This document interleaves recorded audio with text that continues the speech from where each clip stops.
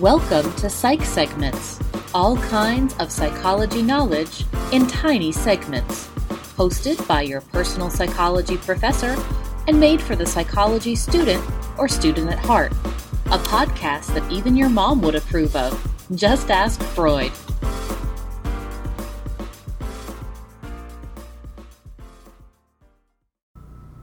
Hey, thanks for joining me for another episode of Psych Segments. Today's topic has to do with the brain, and more importantly, mistakes on the brain.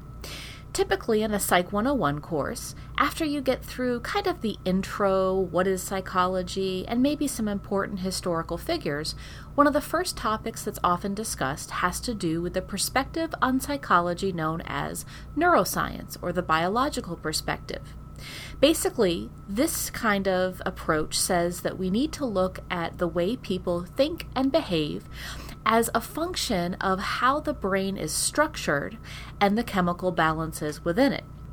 So before we start to look at how the brain actually does work, which we will in a future segment, let's take a minute to understand how wrong we were about neuropsychology for a good couple hundred years. So thanks to technology, we've actually come a long way in understanding how the brain works. The subfield of neuropsychology has made leaps and bounds in the past 50 or so years simply because we have better ways of studying the brain, imaging the brain, and understanding how it actually works when it's alive and functioning. For a long time, the only way we could understand how the brain worked was basically to wait for someone to die, crack open their skull, and dissect their brain.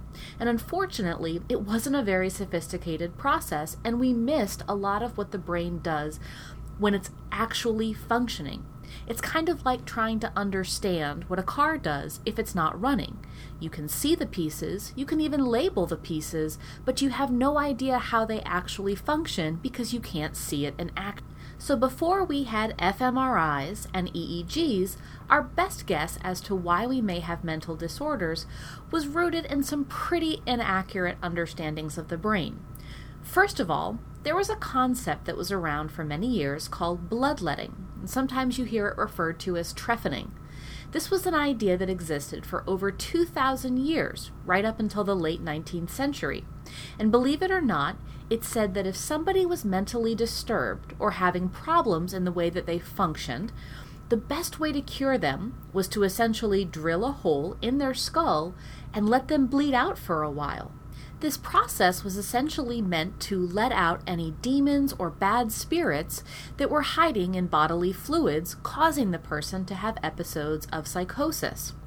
Now, keep in mind that if you were to go to a therapist or counselor today, no one's going to come at you with a Black & Decker drill. However, it does go to show you how wrong we were about the root of mental illness and how to cure it. Another form of pseudoscience is something called phrenology. You may have heard it mentioned in the movie My Girl, or you may recognize it, if you're a fan of the band The Roots, as a title to one of their most popular albums. But no matter where you heard it referenced, in the 1800s it was believed that you could understand someone's personality, their intelligence, and other characteristics that they had simply by feeling the bumps and grooves on a person's skull. Now, obviously, this is not correct, and there was no empirical evidence to support it. But believe it or not, it was widely accepted as a way to understand how human beings were. And for many years, we accepted this as a form of science. The funny part is, in my office, I actually have a phrenology model. It's actually seen as kind of a kitschy or interesting throwback to the mistakes that we made on the brain. One last example of how wrong we were about the interaction of biology, neurology, and psychology is the use of the term hysteria. Now, ladies, you may find this particularly interesting.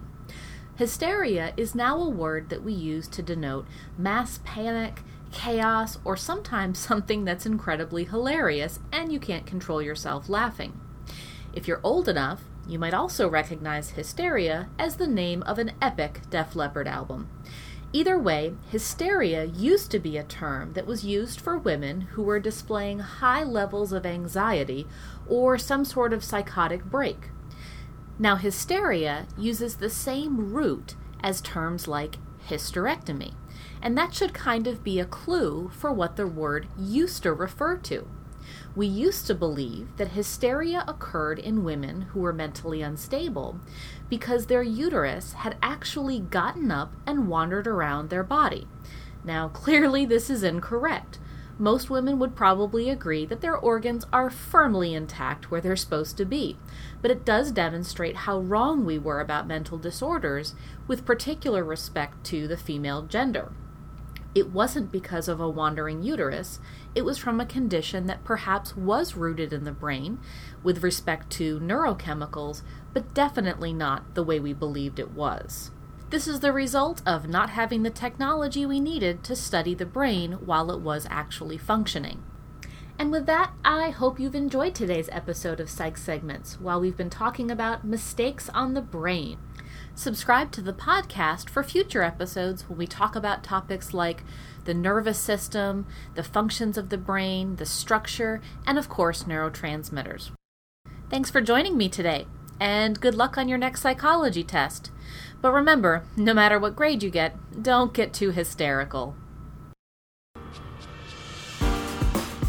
If you've enjoyed today's episode of Psych Segments, make sure to subscribe to the podcast. For more psychological knowledge, check out the blog at www.psychsegments.com or follow me on Twitter to suggest topics for future episodes. I'd love to help you on your journey to understanding psychology and how it relates to you. Thanks for listening.